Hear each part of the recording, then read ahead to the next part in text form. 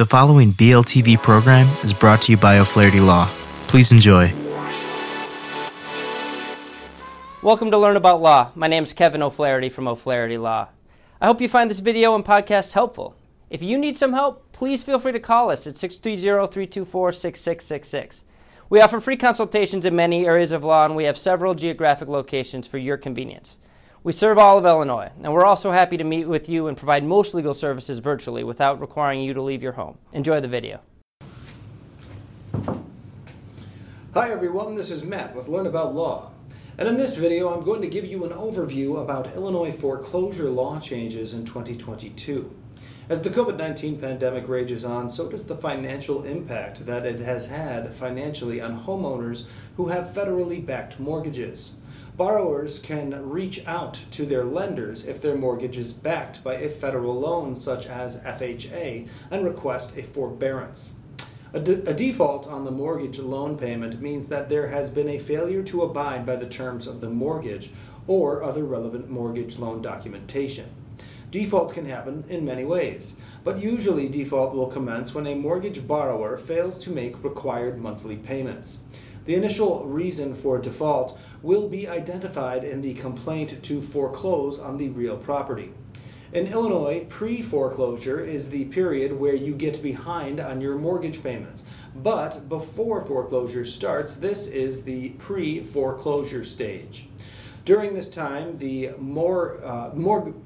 mortgagor can charge you the mortgagee fees, late fees, inspection fees, and will send you a breach letter. The foreclosure court proceedings will commence when there has been a complaint filed by the lender. The mortgage borrower is served a copy of the summons and complaint along with a notice of rights during the foreclosure process. In most cases, the mortgage borrower has 30 days to file the response to the complaint. If the borrower fails to respond, this will result in a default judgment for the lender. Before the foreclosed home can be sold, a notice must be published in the local newspaper for at least 3 consecutive weeks. You must be given notification by mail 10 days in advance of the sale.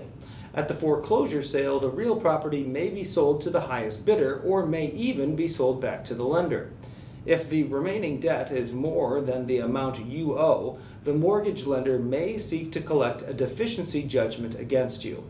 In Illinois, there is a period which is known as a redemption period in which you as the borrower have a legal right to pay off all that is due and owed on the mortgage. The real property cannot be sold during the redemption period. After the judicial sale occurs, the lender then files a motion with the court to confirm the judicial sale. The court must then confirm the sale unless it finds that the notice of the sale was not given, or improper notice of the sale must be given to all parties in the foreclosure action who have appeared or who have not been found in default for failure to plead. Notice of sale of the home must be published in a newspaper for at least 3 weeks continuously.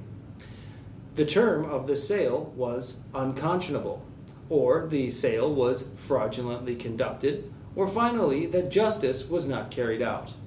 There may or may not be defenses available to you as the mortgage borrower in a foreclosure action that the mortgage lender files against you.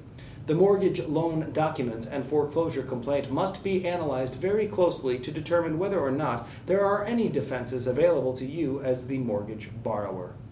Thanks for watching, and to learn more, check out the article linked below. Be sure to leave any questions you have in the comment section and subscribe for more legal content daily.